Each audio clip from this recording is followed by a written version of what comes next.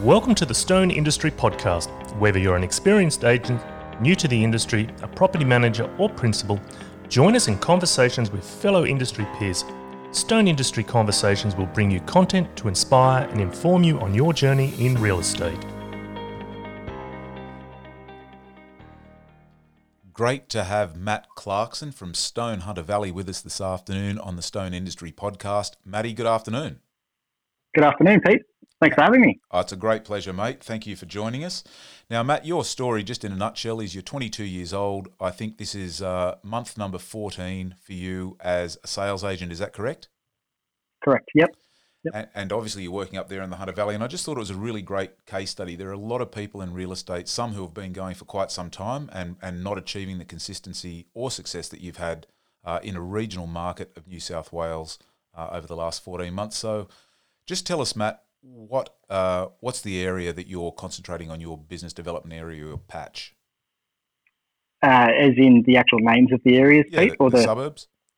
Yeah, correct. So you've got Cessnock, Aberdare, Kersley, Abernethy, Elrington and Kitchener. Okay, so sounds like a lot, but there's not. Okay, so how many dwellings would there be in your core patch?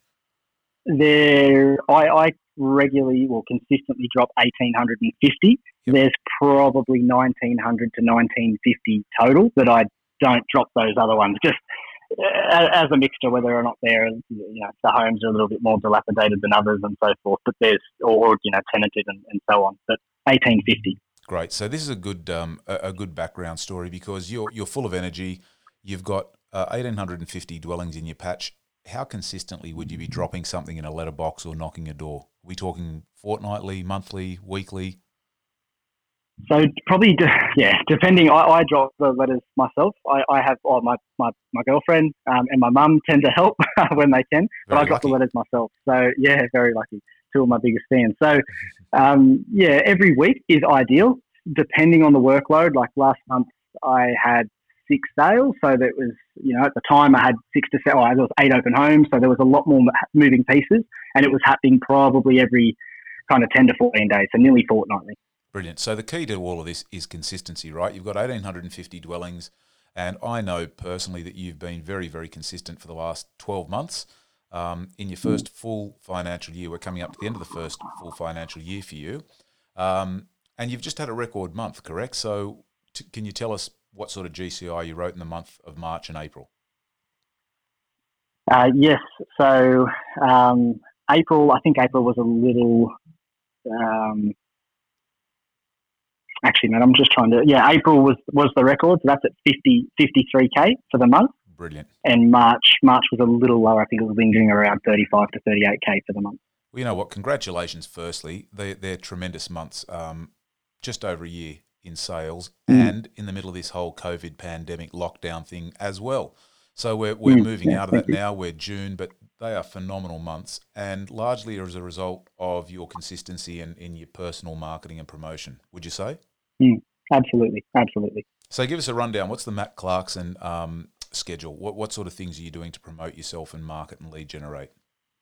Okay, so probably when I first started, because I was in the industry I've been in the industry for 6 years now. I moved into a bit more of an associate role with the guy I was working with at the time. Yep. And as I branched out from that associate role, I thought, all good. People know the brand. People understand that we do a lot of sales and volume, but no one really knew me, which is the key to the start. So first things first was very, very heavy on door knocking. Out of all the appraisals I've done to date over the past 13 to 14 months, I've done 259 appraisals in that time. 48% of those were from door knocking. So I really do enjoy door knocking. It does have its ups and downs. So the main thing for me in my strategy, I suppose, is playing a bit more of the long game, is that I meet people, build the database, and send them regular content that's useful, not just random stuff. So that's probably my main approach, and that's a lot of door knocking, a lot of letterbox dropping.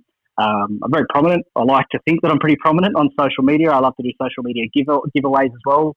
Pretty much any event in the year, Mother's Day, Father's Day, Valentine's Day, anything I can think of, I just give away a bunch of free stuff. Doesn't have to be overly expensive. I probably never spend anything more than $150, and I just give it away. And at the end of the day, my Facebook page is getting a lot of shares. I think it's in excess of 100, 150 shares just on that one post, which is great. Spreads the name. mostly hotspotting other agents' listings. I did that more so when I had nothing of my own to really go out and hotspot off. I'd actually go and knock on doors or drop letters and let people know that another agent had listed a property in the street or had sold a property in the street. That worked pretty well. Tended to get a lot of people interested in knowing kind of what they're selling for and what they're asking. So. Yeah, it's a really good strategy. I mean, the door knocking, a lot of people would shy away from that. Clearly, that's worked pretty well in a regional area. What are you saying? Like, I'm Matt from Stone. Yeah, so I'll generally, and it's in the shed which we have, as you know, Pete, internal with Stone, but it's just usually a price drive letter with my own little bit of a twist on it. Dear sir, madam, or hello, or whatever it is, just letting you know that I'll be evaluating homes in the street, in the block, in the area, whichever I had enough time to do. And I would generally drop that letter and then door knock 2 to 3 days later. The chances of someone going to their letterbox that day and door knocking about it wasn't very high. So I'd wait 2 or 3 days, and then I would go out and door knock, and I would literally just knock on the door and say, hello, it's Matt from Stone Real Estate. I won't take up too much of your time. You may have seen this letter. I always have the letter with me, just so that it's kind of that, it jogs their memory. If they do remember seeing the letter, half the time it goes straight to the bin. You might have seen this letter. They'll either say yes and we chat from there. If they say no, I'll just say, in a nutshell, it was about offering homeowners in the area market updates. And I was wondering if you would like to know the value of your property, even if you're not thinking of selling. So what kind of percentage of people, you knock on 100 doors, how many people would say, yeah, come in and have a look? At one point, actually, on my first day, I think it was the first week I went out, I knocked on 10 doors straight and appraised 10 homes there and then on the spot. So that was a little overwhelming. But, mate, I've actually got the door knocks in total. So I use an app called Spotio. It used to be free. I think it's paid for now. It's an American app. But I've still got the free version, which is amazing. It lets you drop pins. It's just Google Maps, but it lets you drop pins on the addresses and it keeps track of them. Brilliant. Total to date, I've knocked on 925 doors, 250 leads, 280 not interested, and 250 not home. So pretty well broken down. So how many MAs out of the 925 did you get? Well, it was 48%, just under half. So it'll be around just over. Brilliant. Should be just over 100, yeah. Well, that's really interesting. I mean, you've done 259 market appraisals for almost a 50% strike rate. 50% of those MAs, beg your pardon, came from door knocking with that very dialogue. 925 door knocks, which is amazing. And then you layer that up with your letters and all your property-centric marketing, just listed, invitation to inspect, just sold, etc. You've got your Facebook campaigns. You're saying you're doing giveaways, and I see this stuff on Facebook myself. So for a young guy starting out a sales career in a regional area, by the way, just for everyone listening, what's your average sale price? Around 400.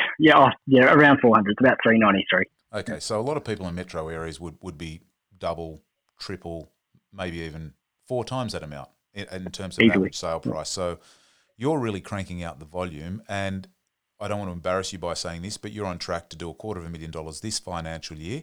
We spoke a couple of days ago, and we kind of had the discussion that you've got a number of listings still sitting there, and if you were to exchange all of those in the next 28 days of this month, which is June 2020, then you would break $250,000, and that was a bit exciting for you to hear or to recognise, not to hear.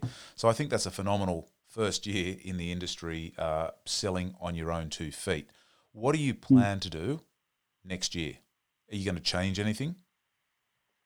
That's actually something that I'd be chatting with you about very, very soon. But I've already got things down on my goal board, both personal achievements and for work, and for my, obviously for the career. So yeah, that's something I'm ideally wanting to ramp everything up. I really, in the next 12 to 18 months, I'm wanting to have a PA of my own, someone that can just be doing that kind of lead gen stuff, and I can just kind of focus on the bread and butter, selling and listing, which is great.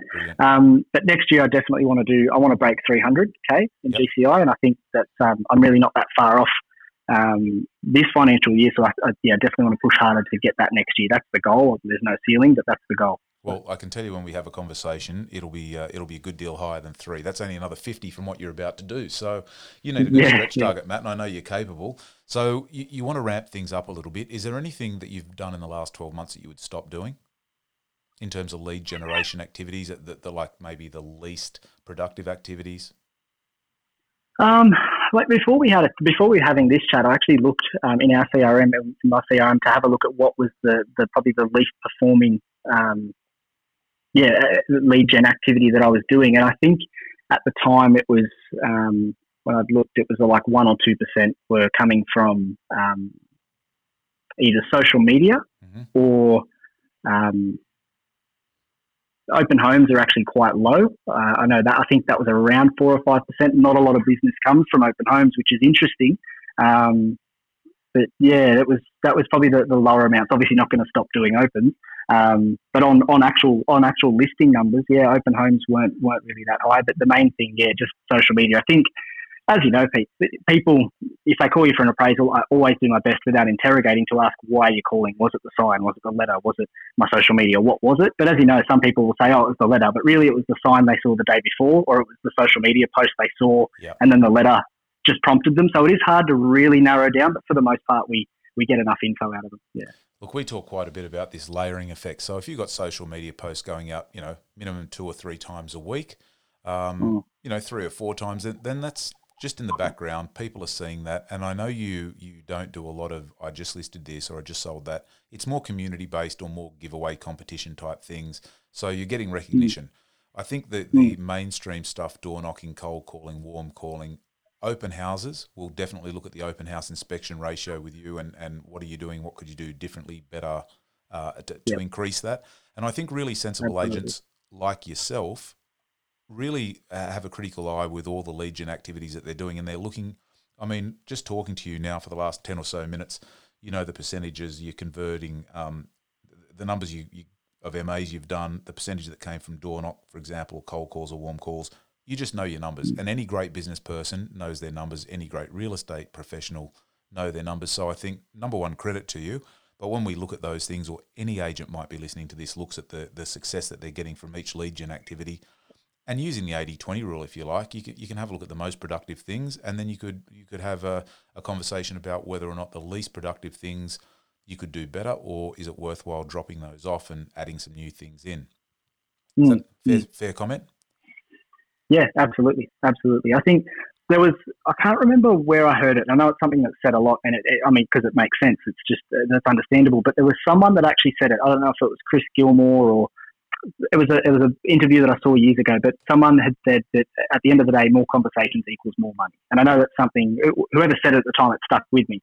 But, and that's true. And I think I'm happy to do market updates. So many people in town, if I go out door knocking, and people will literally say, oh, what does it cost? And, agents just never give me a written report. And they're blown away with what they get back. They get a proper A4 size. It's a cover letter that says, I understand you're not selling right now. If anything changes, let me know, so that they're comfortable knowing that this isn't a sales pitch. A little bit of info about Stone, not overload. Comparable sales, most importantly, the actual price of their property at the time. And then just, testimonials and all the rest of it. But they're blown away because it comes in a nice folder, it's binded and all the rest of it. And they say, we had another agent that came around and had a look at the place, and he just kind of waved his drink bottle around and said, well, that's what I think it's worth, and walked out. And they forgot a week later. So I just think if you're able to have more conversations with people and they're blown away and they happen to tell a neighbour or a friend, it just kind of stems from there. And if I'm having, if I've got 259 appraisals on the books and I'm just constantly kind of contacting these people with relevant info, hopefully they keep just feeding it out. And that's probably my main thing I'm conscious of, is I don't care if I'm sitting in front of someone that's not selling right now. I don't treat anyone any differently to whether they're selling now 10 years, but hopefully they tell someone that is right now, sort of thing. So I think that's great. It's really sensible stuff coming from anybody to acknowledge those things. You said before you're playing the long game, which is really intelligent.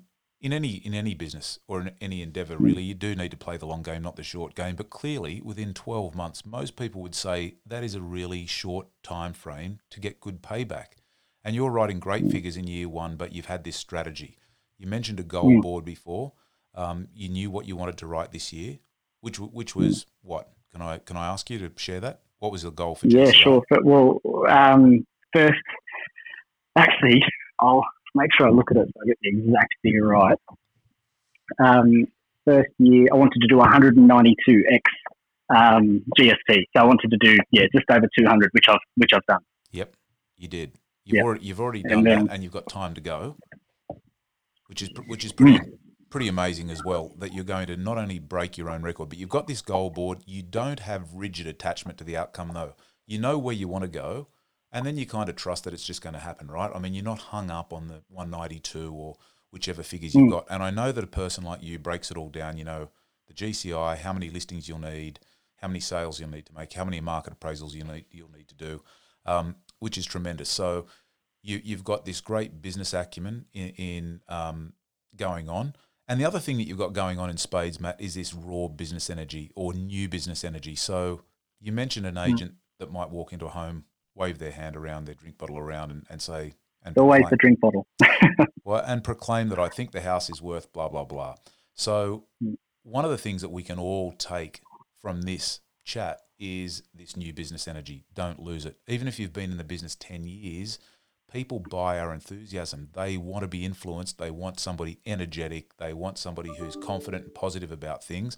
And you're exuding that. So I think that's a large part of the secret sauce or the X factor that goes into making you the great young professional agent that you are. Yeah.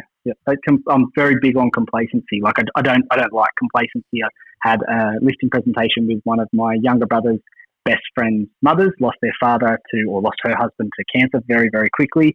Went through a hard patch. Now they're selling the family home.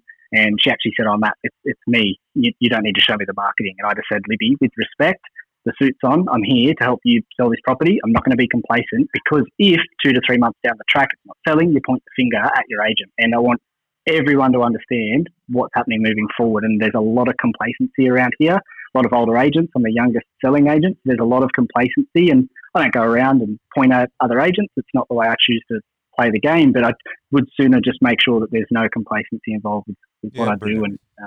And John McGrath used to say that if you're good enough, you're old enough, which is, doesn't matter whether you're 18 or 28 or 108. If you're good enough to do the job, people will call you in, and clearly that's what's happening. Last thing I just wanted to discuss, Matt, is accountability. So how accountable are you, and to whom are you accountable? Is it to your principal, David? Have you got, I don't know, talk us through that. Oh, as you know, we've had a few chats. I'm pretty hard on myself. I couldn't say there's probably any one person. Like obviously our principal, David, we do have regular catch-ups, or it's weekly catch-ups. Anything in the meantime, I obviously chat with him. There's probably not any one person that I go to and say, this is what I did. I want to push for more. You need to keep, put a foot up my backside or anything like that. But yeah, certainly pretty hard on myself. So yeah. Yeah, you are. You expect a lot out of yourself, and you can be disappointed if you don't hit the targets that you've set, but you're certainly a part of the Stone mentoring group, which is great. You attend a lot of training regularly. I know that. You and I chat pretty regularly as well. And you've got David, your principal there, who's wonderful, sits down with you weekly for a one-on-one. So in a nutshell, you've got great accountability. You've set a plan, and you've just been very consistent to work that plan this year, again with non-rigid attachment to the outcome, yet there you are, having achieved your annual target probably 5 weeks before the end of the full year. So Matt Clarkson from Stone in the Hunter Valley, I really appreciate your time for talking to us today on the Stone Industry Podcast. Good luck for the next 12 months, my friend, and I'll look forward to speaking with you soon. Cheers, Pete. Thanks. Thank you for joining us on the Stone Real Estate Industry Podcast. To learn more about us, be sure to visit us at stonerealestate.com.au. Now, if you haven't done so already, make sure you subscribe to the podcast on iTunes or your favourite podcast player, so you don't miss out on any future conversations with industry peers. While you're at it, if you found value in the podcast and the conversations on today's show, we'd appreciate a ratings on iTunes, or simply make sure you tell a friend about the conversation we had. Be sure to join us on our next episode with more information to inform and inspire you. Bye for now.